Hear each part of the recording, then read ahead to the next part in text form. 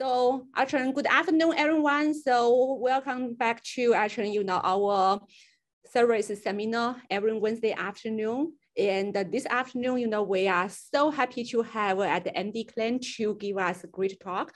And Andy has rich experience actually, in company about actually all the security. He worked a lot of companies like Semantics, Checkpoint, PGP, and PLSoft, and startup in the Silicon Valley. And now he's working in the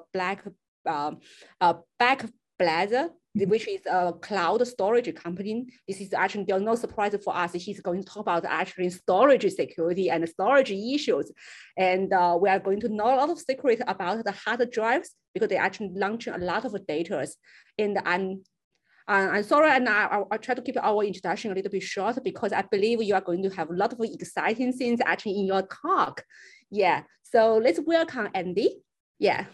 Hi, thank you. Thank you very much. Let me, I want to start with a story because it was funny how you tripped over Backblaze, okay? Backblaze is the name of the company and we do cloud storage and a lot of other stuff. That's great. But a lot of folks say Blackblaze, okay? It's not a hard thing to do. So much so that people were typing it into browsers and stuff and looking for us and things.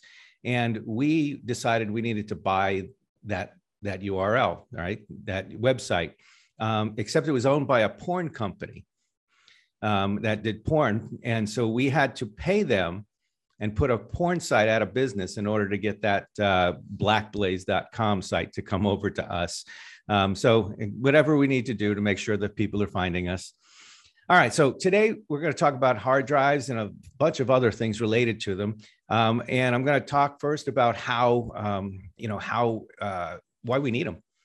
Most people these days, you have a laptop or whatever, and it's got an SSD in it, and you don't care about hard drives. Well, you really should. And we'll talk about that. We'll talk about the data we collect, all about hard drives. We'll talk about failure rates and all kinds of other things. And then we'll start to dig into some of the things you can find out about hard drives at the end. And then we'll finish up with something about predicting drive failure. Can you actually do that? So a little adventure as we go through the day and we go through there. If you have questions, please type them in. We'll try to get to as many of them as we can at the end. If not, I'll give you my email address. You can always send them to me later or we'll pick them up. All right. So why do we care? Why do we care about hard drives? They're going away, right? No, they're not. This is IDC does this little chart here, and you can see by 2025, about 2.5 zettabytes worth of hard drive storage is going to be out there, right? And it's increasing. You can see every year. Hard drives aren't going away. Certainly SSDs are becoming part of the personality, but they're still here. And we're relying on this technology. It's over 60 years old now, right? And you probably don't know anything about it. You don't think about it because you're looking at your laptop, right? Or you're looking at your PC or whatever the case may be. Well, all folks like us are storing this, okay? There's us. There's obviously these other little tiny companies called Amazon and Google and Microsoft who all have cloud storage as well. And there's many others who do the same similar types of things. Guess what we store stuff on? Hard drives. And that's what I'm going to talk to you about today. So you know a little bit more about what we're using. Now, each quarter, we actually publish a little report, and I'll show you a copy of that later on. All right. But as of the end of 2021, this is what we had and what we're paying attention to. So we had over 200,000 hard drives that we monitor on a regular basis. It's about 2.1 exabytes of storage. So you probably got a little bit more than you do at home.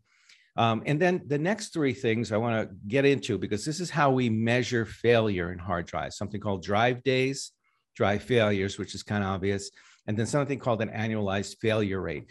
And it's important to understand how we do, what those values are, because then you can understand why things fail and how they fail over time and all of that in order to measure that. So let's start with the data that we collect. Since 2013, we've been collecting what we call drive stats data, okay? And for each hard drive that we have each day, we collect one row of data. You can see that right there, and there's 5 or 6 rows, right? And so we collect the serial number, model, and so on. We also collect what are called the smart stats. Smart stats are something each manufacturer builds into their drive. Now, there's 255 pairs of stats. They use various different ones to record data in. Some are common, like SmartStat1 is a read error rate and so on. SmartStat9 is power on hours and things of that nature. But we've been collecting these for all of our drives. And the only thing we add to that is that failure column, right? And if a drive fails, we put a little 1 there. If it doesn't fail, it's got a 0. It's pretty straightforward. So that's the data we collect. And again, we've been collecting it for a long time. But a drive day, which is the point that I want to make on this one, is 1 line. So 1 drive for 1 day. So a single drive, that very first one listed there, the Seagate ST4000, so on, that drive for 1 day, okay, counts as 1 drive day. That drive for 365 days is 365 drive days. And it gives us a way to organize data. And you'll see why that's important later. Now, the data, like I said, we've been collecting it since April of 2013, all drives in operation. We actually have a CSV file for every day since then. And you can kind of see how much data that really is, right? We're up to about 80 gig of raw data out there. By the way, you can actually, if you're so inclined, this data is open source. And you can download it. You just come to our website. There's the site, the location there. You scroll down to the bottom. The files are broken up either annually or quarterly. You can download them. They're zipped up. You have to unzip them. And you can look at the data. And quite frankly, actually, many people have. And you'll see some examples of that a little bit later on.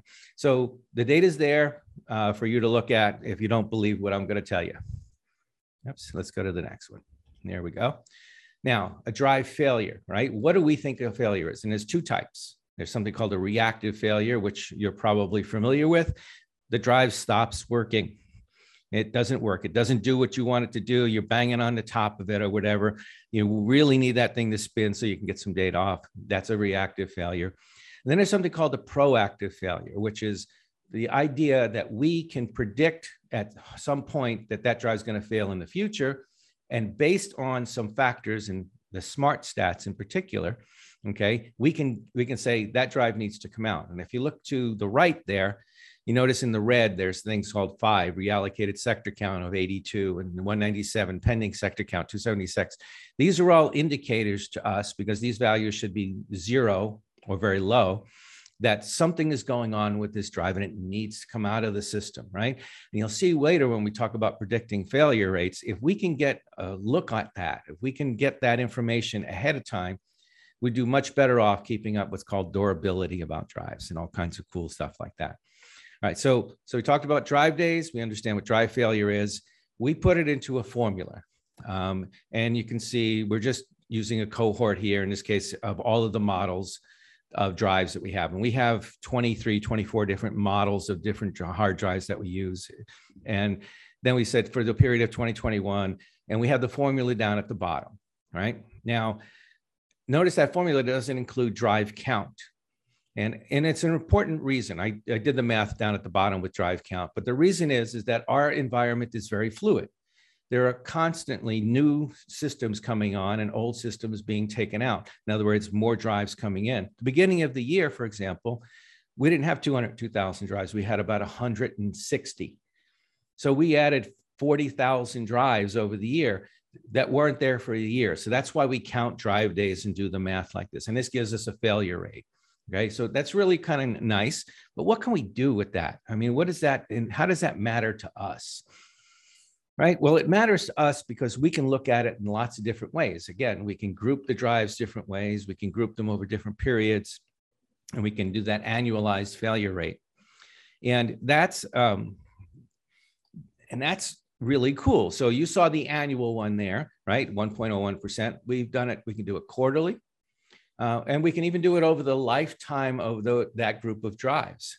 And that gives us an idea of what's happening with that group of drives. So if we want to look at one particular drive model, and we can say, interesting, I think the rate is going up, or interesting, the rate is going down. Okay, and we'll talk about that in just a bit when we talk about something called the bathtub curve, right? So, and we can also do things like look at it by manufacturer, right? Now, this is quarter by quarter.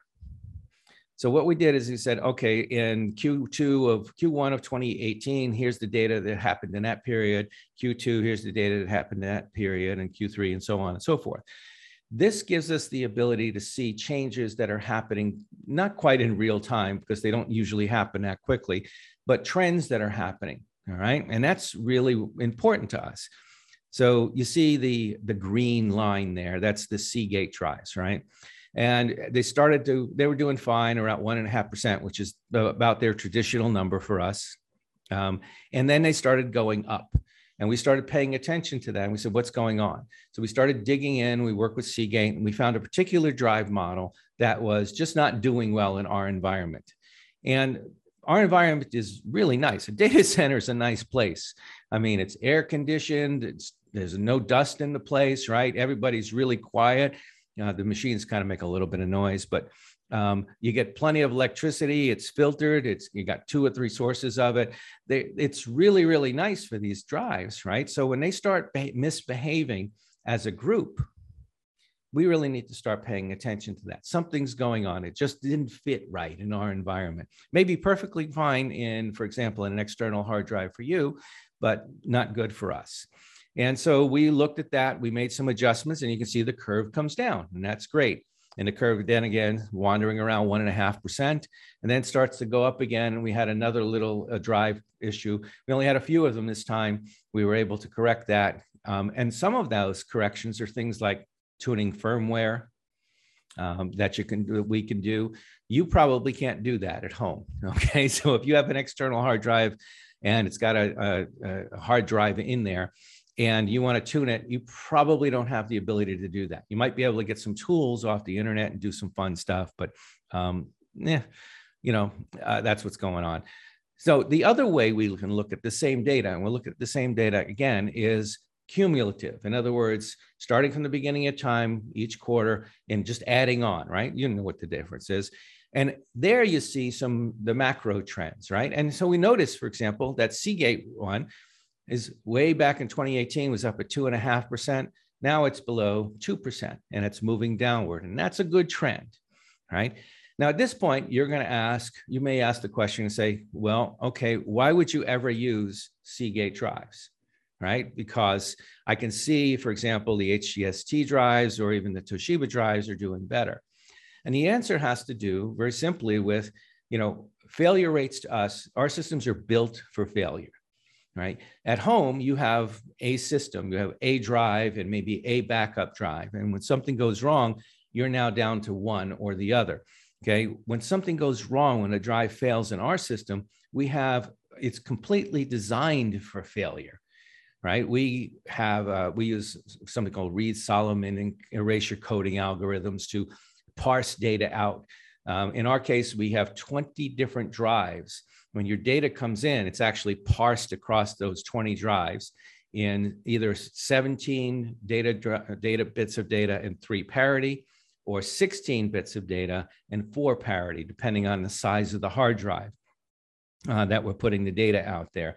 Parity uses some matrix math and all kinds of fun stuff like that in the encoding algorithm that takes care of that. So you can lose up to 4 drives in that particular case and still rebuild any file out of that came into that what we call a tome, into that 20 different things.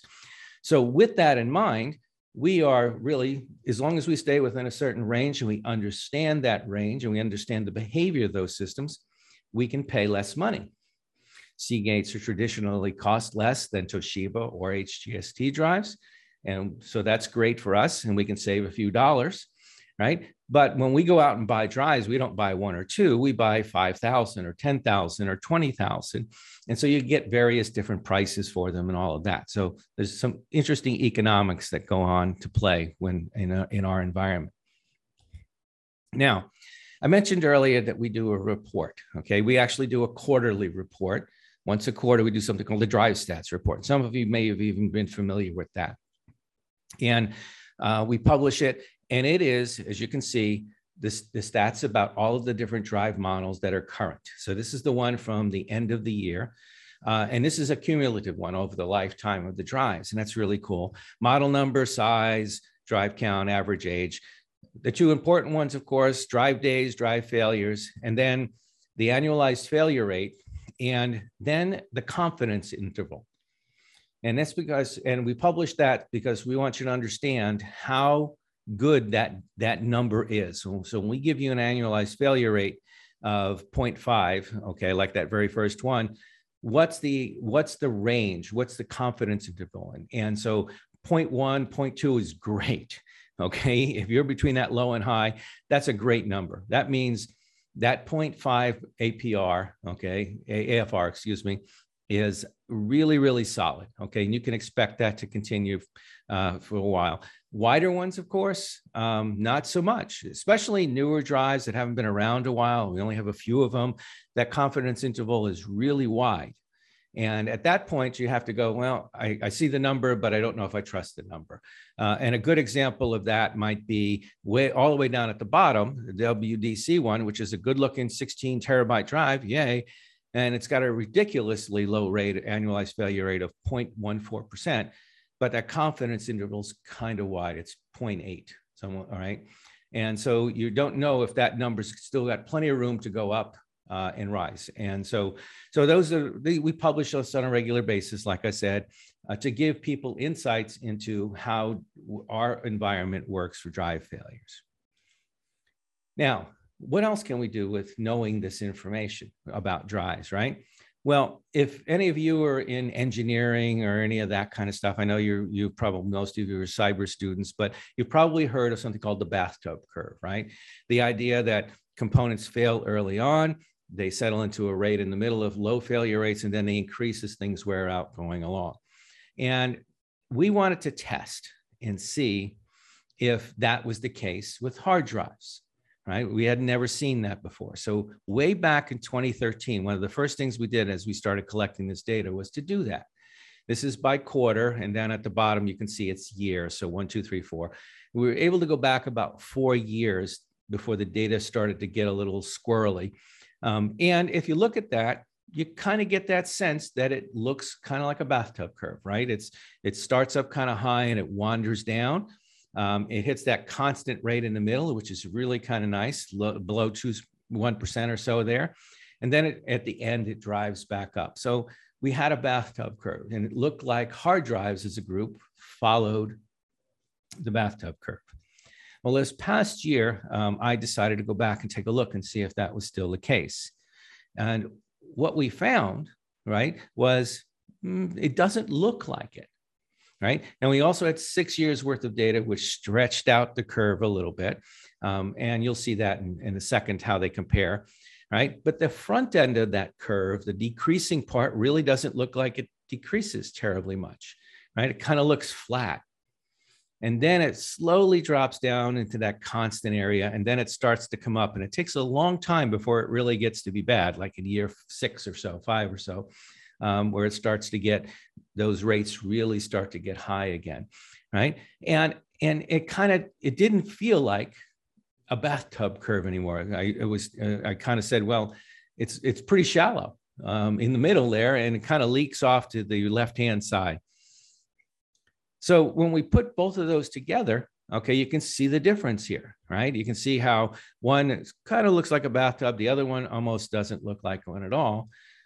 But as we all know, looks can be deceiving, right? We always want to do a little bit further analysis when you start to look, right? And something may look right.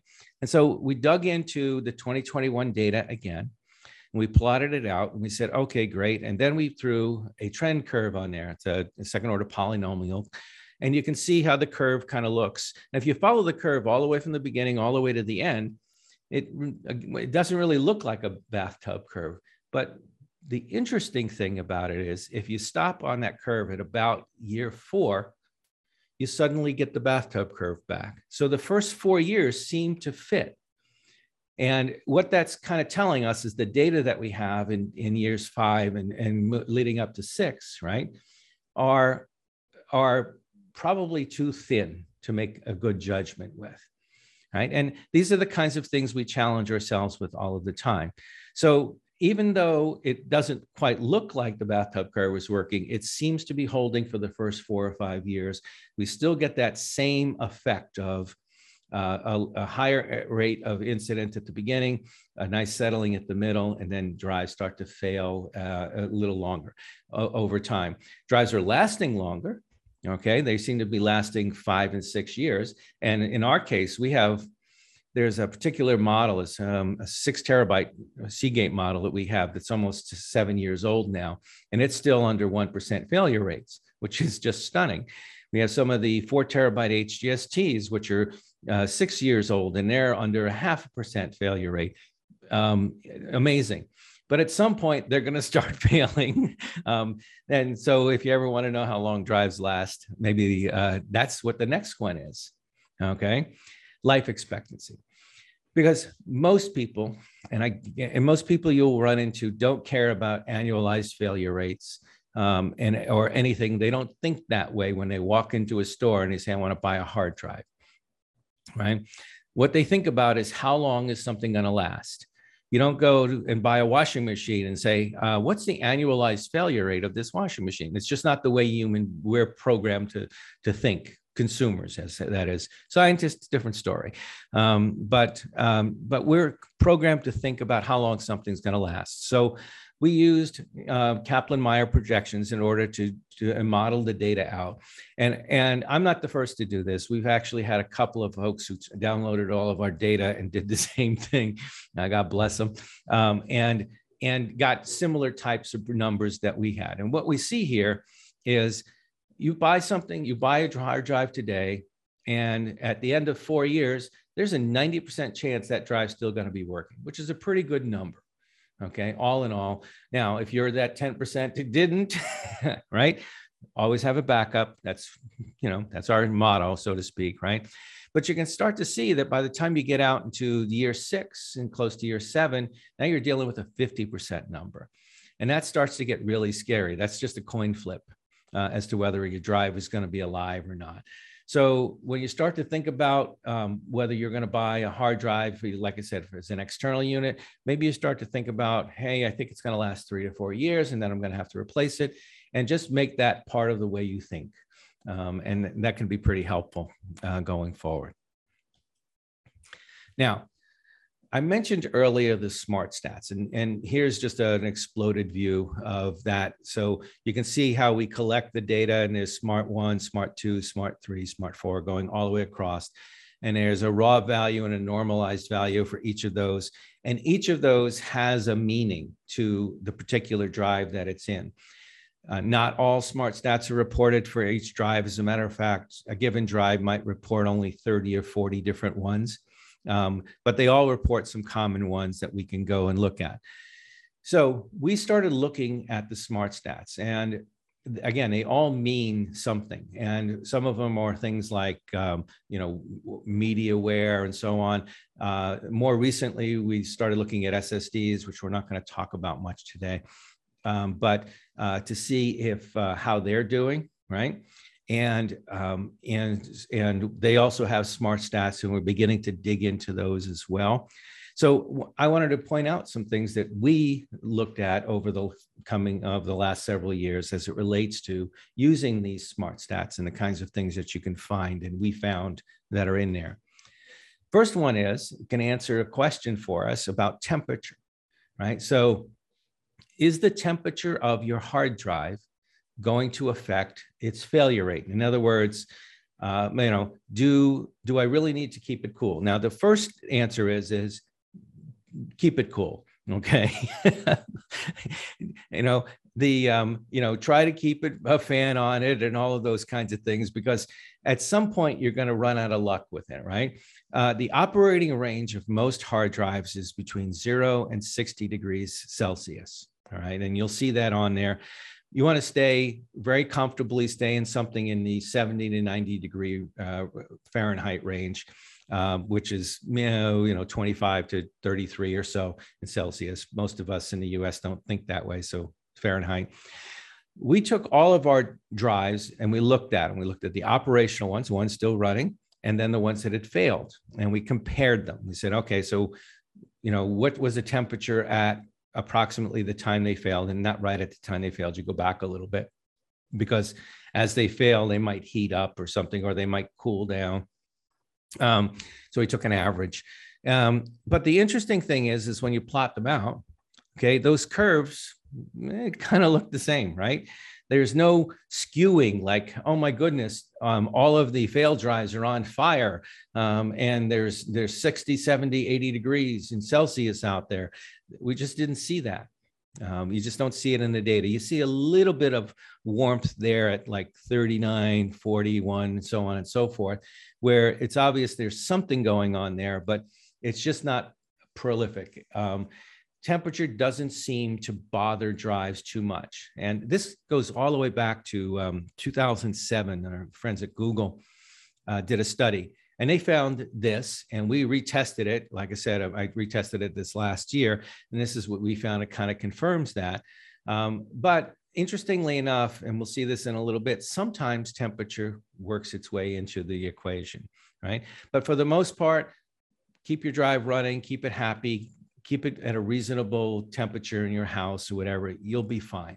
That's not going to be the problem. Now, if you have like a tower, a PC tower or something like that, and it's and you stuffed it into a cabinet and it's got no ventilation, and there's a million dust bunnies behind it and all of that, all bets are off at that point, because you're probably punishing those drives inside. This is, by the way, the internal drive temperature. So this is what the drives think like, or they are inside. And so, you know, temperature is generally not a problem, but don't tempt fate. You know, keep them nice, keep them in your house, like I said, and you'll be fine. Power cycling, right? The age-old question. Do you turn it off at night or do you leave it on, right? And, you know, your grandma turns it off because she's going to save a tenth of a watt of electricity. And, you know, you probably don't. You probably slam the lid closed on your laptop and call it a day. Now, most drives, when they are not busy, they turn themselves off, right? They put themselves in sleep mode and then they wake themselves back up these days, all right? But we wanted to test the theory, and we at least wanted to see what we could find out. And we looked at our drives, right, as of the end of as of the end of December. And we said, okay, so what's the average number of times a good drive fails? A good drive, you know, has been turned off and on.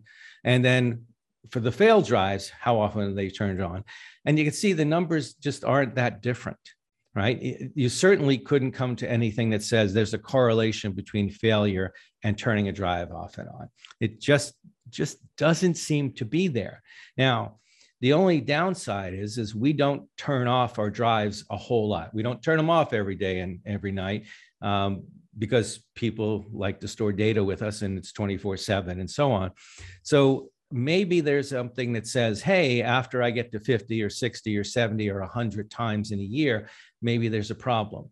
But for our sites, we couldn't see anything that was that different, right?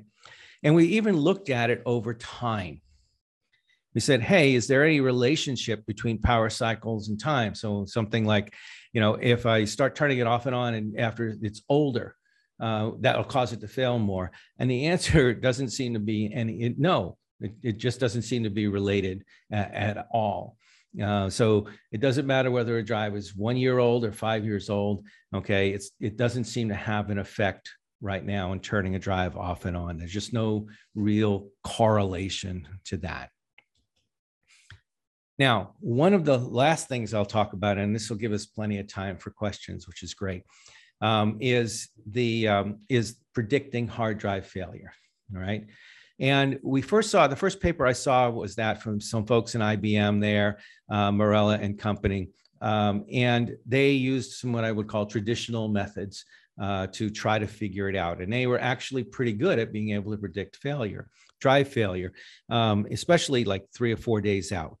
But really, really good. They could get 97% accuracy on a particular drive model 3 days out, but they needed like 3 years worth of data to do that. And 3 years is a long time to wait to find out that in year 4, it's going to fail. But over the years, people have done more and more papers on this. And sometime in 2018 or 2019, people started applying machine learning and artificial intelligence algorithms to this problem set. And they take all of our data in and they'd use it. And in 2021, there was a paper here, and I happen to like this particular paper. It's by the folks at Interpretable. And they did a nice study, and I want to just walk you through the kinds of things you can do with the data to learn all about hard drives, right? So they took our statistics, remember all of that data I said before, and they actually downloaded all of it. And then they took a subset of it. They were looking at one particular drive model because we had like 30 some odd thousand of them. We had lots of data on it. And they applied what's called optimal decision trees technology to it, and then techniques, and then survival curves to it. And I'll show you examples of both of those in just a second. And they were able to come up with the ability to predict from a long-term drive failure. So in other words, more than 90 days, and then short-term, less than 90 days. So a drive's going to fail in a certain period of time. And they were even able to squeeze the number of records they needed down to as little as 50,000, which isn't a lot of data. Okay, we were giving them, they had something like 1 million different records, and they were able to use 50,000, take that, train their system, and then apply it out and test it against the rest of them, and it worked, which is pretty awesome when you start to think about it. So they were really on top of that. Let me see. So the optimal decision trees, right?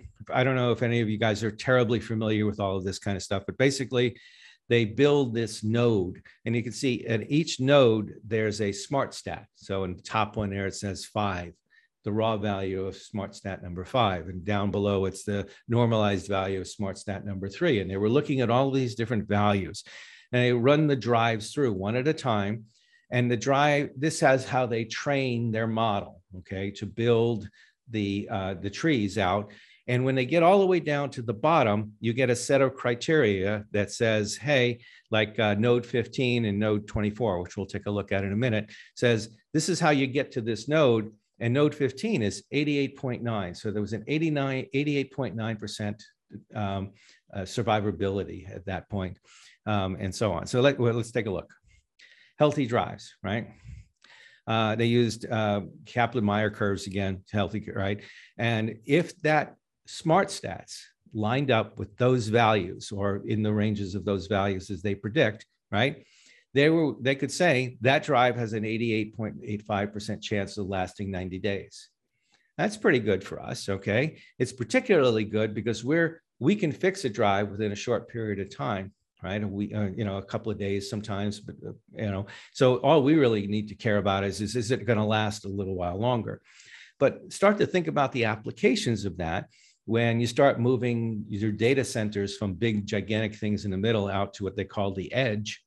And there are smaller groups of drives out there, and you can't get a technician out there for a week and all of that. This becomes to be really, really interesting and important, right?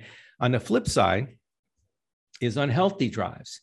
So if you had a drive that met these conditions, that was going to fail. Okay, it had an 11. It was going to fail, and you can see how quickly it was going to fail. If I had a drive with these conditions, I should have a guy on a scooter running for that drive to replace it, because it's going to fail almost inevitably really soon. And they were able to do things like say, like I said, predict this kind of capability. Get that drive out of here right now. You have 24 hours. Right. And that's really important to places like us. If it's important to us, then it's important to you by proxy, because you want to make sure that we can store your data, and companies like us can store your data and stay on top of it and keep what's called durability of our entire system up and running. So whenever you ask for something, you get it back and it's there. So that's a little bit about hard drives and all kinds of interesting things. I'm guessing you didn't know. Right. And, we talked a little bit about why we care and all of those kinds of things about the data we collect and failures and all of that kind of stuff. I really like looking at the smart stats and trying to dig out interesting little things like temperature and other things that apply to the human condition. The whole idea I've spent the last couple of years looking at can I turn a drive off or leave it on? And it saddens me that I can't come up with a good answer. And the only answer seems to be, it doesn't seem to matter. So maybe your grandma was right after all of these years. But those are fun things to look at. But the real exciting part is in that whole predictive area, right? Where I can get the ability to figure out if something's going to happen ahead of time. In a perfect world, I would replace every drive before it failed. The reason is very simple. Okay. If I can take that drive out before it fails, I can do something called clone it and put it back in, put its clone back in, and have that system up and running within a half a day. If I have to remove that drive when it fails, I have to rebuild the entire contents of that drive when I put a new one in, which is empty. And that can take a week, 2 weeks, right? You're not losing any data because of all the redundancies we have built in there, but it just means that the durability of the system comes down a little bit. So all kinds of fun stuff to do, all kinds of things there. Let's take a look and see what kinds of questions we have out there. Let's see. Questions, blah, blah, blah. Sorry, I'm late, Mary. All right. Well, I'll give you guys a chance to see if you had any questions. We talked all kinds of different things about drives. How does this apply to you guys as security folks? Okay, it's a good question. One of the things I saw recently, right, was somebody had talked about the fact that SSDs, all right, have a data section where you write data, and then they have another section where the system keeps track of things like smart stats and all of that. And somebody had put a virus into a piece of malware into that section of the code in the system. So even if you wiped the drive, you didn't wipe the malware.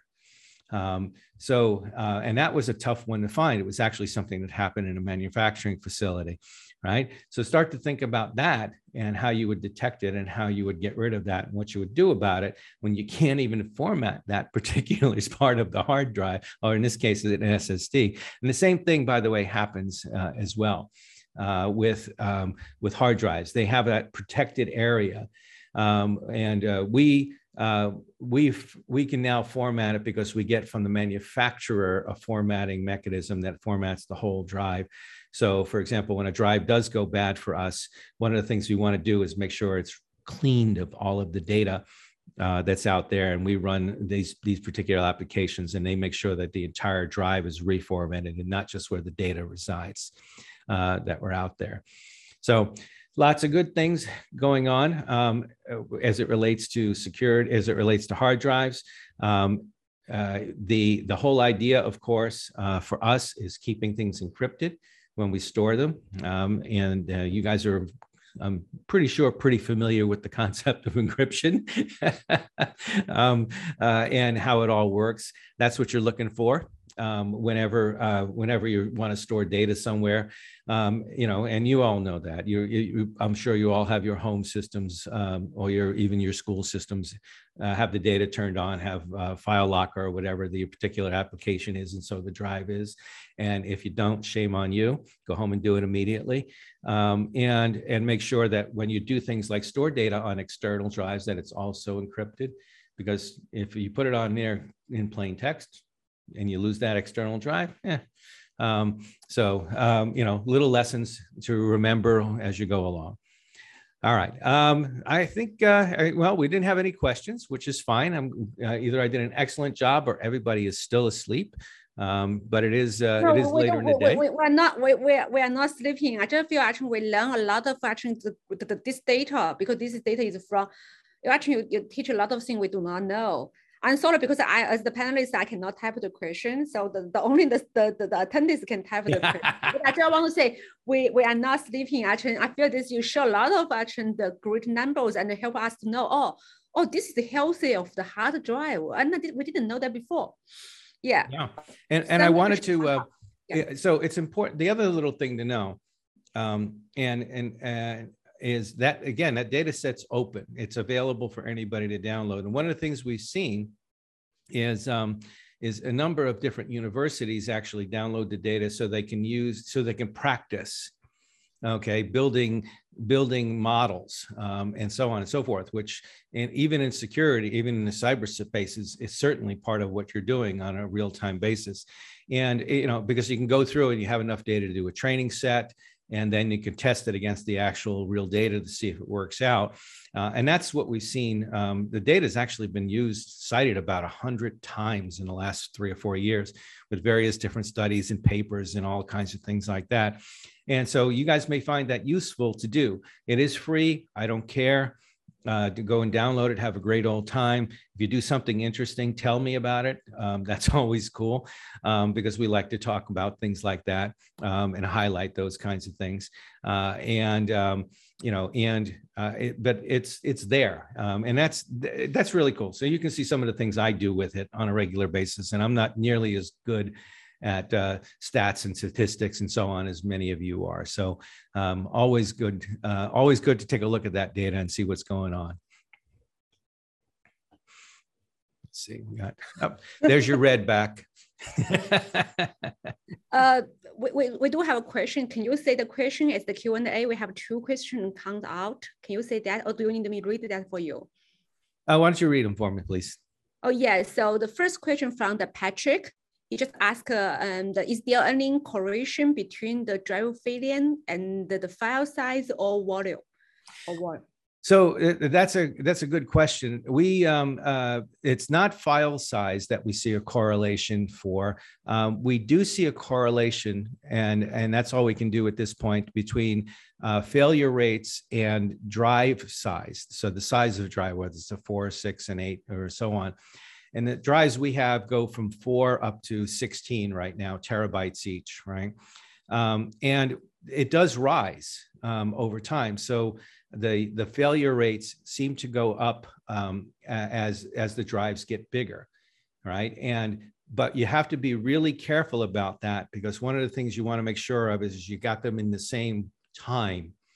Remember the bathtub curve, right? You want to make sure you're looking at all of the drives in their first year of operation, and all of their drives in the second year of operation, and so on. Not just not on December 1st, because then they're gonna be all over the board. And so where most of our larger drives, the 14s and 16s, are only about a year and a half old. And so while they don't look as good right now, it's really early to tell. But right now we're seeing a little bit of a rise in the failure rates.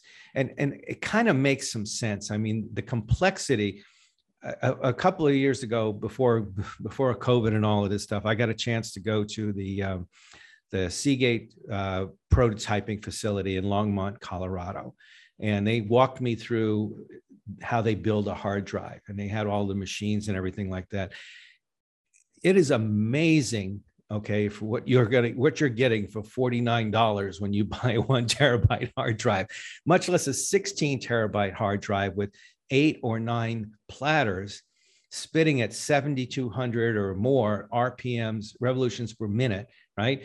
With a whole bunch of read-write heads stuffed in between all of these things, flying, a couple of nanometers above the surface, and still being able to pick out dots that are the pluses and the ones and zeros in order to get your data off of there.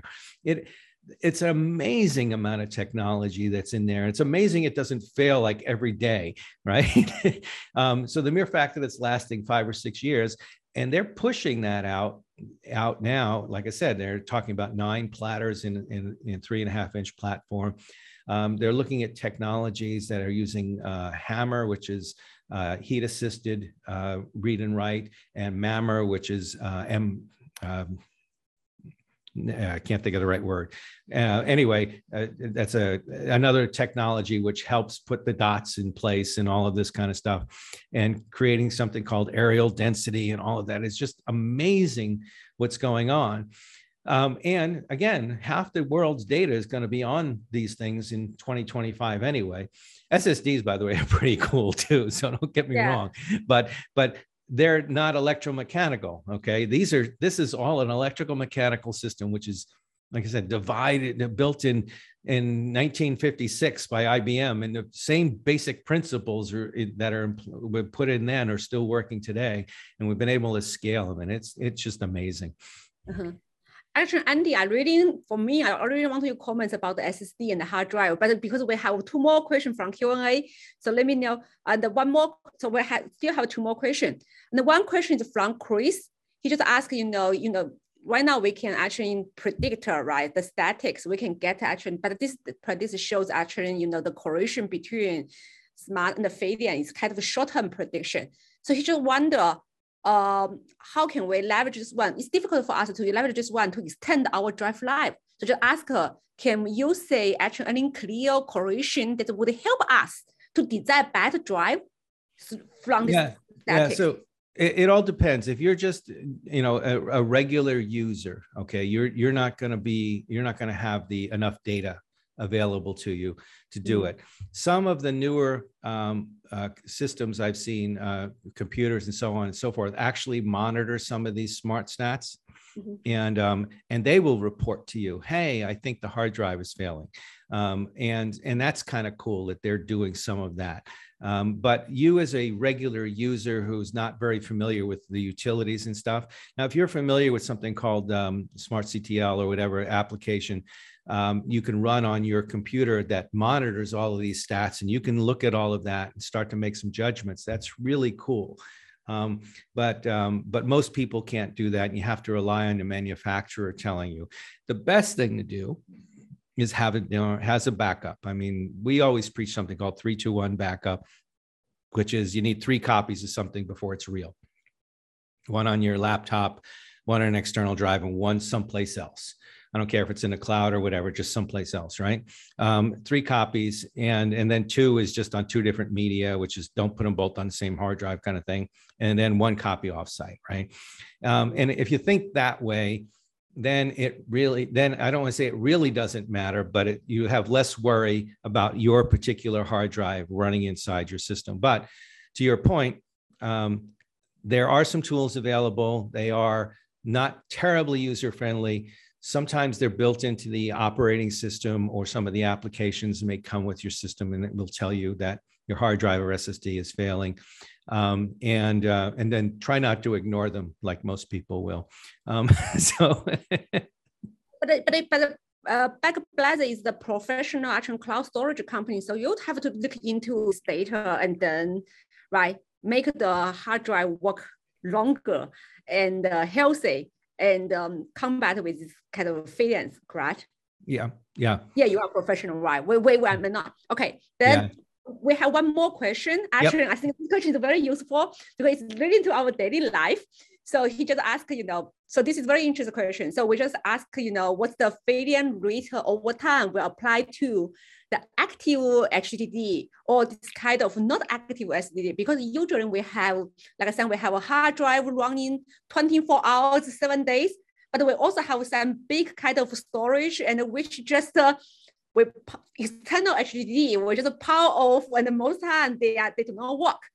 So just ask, this failure rate over time will make a difference for these 2 different working mode, because he worried he has some hard disk maybe store some very important files. So this is from NASA.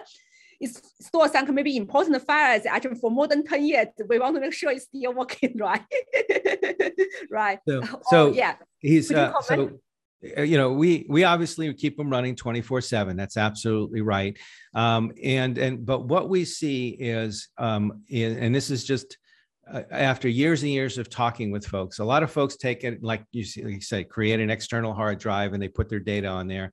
And then after they're done storing everything, they put it in the closet.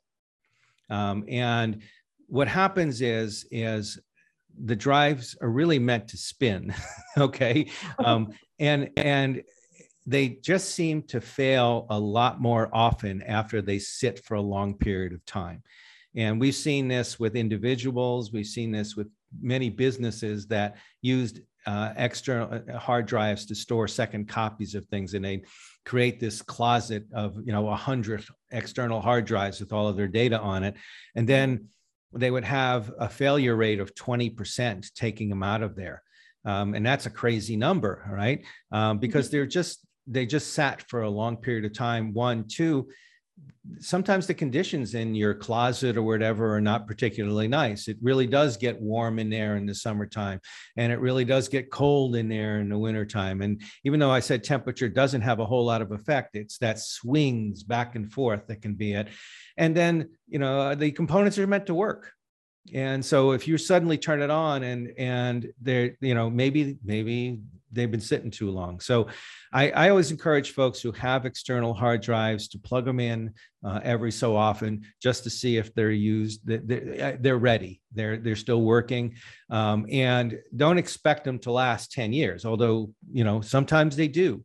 And good on you if they do. But I always think, maybe once a year, whatever the case may be, bring them out of the closet, plug them in, make sure everything's still there, do a disk check, file system check, or whatever the case may be, and see if that drive is still up to snuff.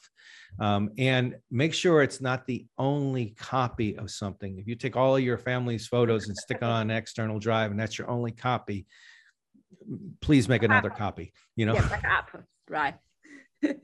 Yeah, so Andy, I said it's very useful. So it's more like, we should check, the external storage you recommend, right? Like at least once a year, because the frequency, the use frequency, of course, will affect the lifetime, but also, the total time is also affect the lifetime, right? The hard disk is not, even you do not use this for 10 years, it's still like, no, we cannot assure our hard disk or our hard drive, it's so reliable without use, right? Yep. Yeah, and we tell people like this is our environment. Your mileage varies, right, depending on your environment. But places like that where people are putting drives in closets or whatever for years on end, always a good idea just to take them out and check them. Like I said, once a year, once every few months, whatever schedule you want to put yourself on, because it's the value of the data that's on there is well worth it. So maybe I can just last question from me. Okay, so maybe you can comment. Then what will be actually recommended, or you believe more permanent actually the way for us to do family or personal storage? Is it cloud or we should? I always, like I said, we always say 3, 2, 1. You have your PC or your Mac or whatever. And then you probably have an external drive, because you want to have an external drive. You want to have your data close to you as a backup copy. I, for example, use a Mac, and then I have a Time Machine external backup system. And then I use, of course, Backblaze, which is a cloud storage system. And between those three, okay, over the last 10 years since I've worked at Backblaze, I've crashed 3 systems and I've never lost a file. I've always been able to recover it either off of Time Machine or off of Backblaze. And so, it's been the case that I've been able to do it that way. So 3 copies of everything in 3 different places. Obviously, I say cloud storage for the third one, but I know people who make a second external drive and send it to a relative in a different state. Whatever you need to do, just get it away from your current ones, get it off site. It's a little easier to do cloud storage, but it's up to you as to what you want to pay for and how you want to do it. Yeah, of course, I think, the personal and the cloud and all this one will be important for us to have backup. Just one, for lifetime, our data becomes more and more. And then eventually, for example, my Mac can store kind of like some 1 terabyte, but more than this one, and a lot of things we have to have backup. So I actually use the solution used by NASA, just the external disk, but I need to check it once a year to check it's still working. Or maybe I can forget about this data, because this data I rarely use. I do not use it very often. The important thing, and if you do store it in the cloud, then make sure it may or may not be under a subscription. You have to make sure that stays up to date. You want to make sure other people have access to your account in case something happens to you. You got to start thinking about all of those kinds of things. I mean, that's just the world we're in right now. And that's fine. But like I said, multiple copies, get them in different places. And if it's really, really important to you, and then check it on a regular basis and make sure you got what you expect.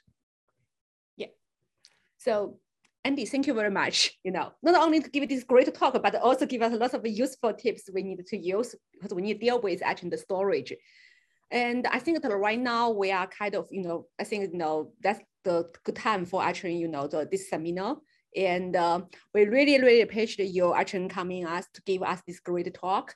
And also thank you for others coming for today's actually the Cerberus seminar. So we hope everybody's safe and healthy. Oh, by the way, the next week is spring break. So we are going to see you 2 weeks later. Yeah. And enjoying your spring break. Okay. I'm not sure if you have spring break, but at the spring is coming soon.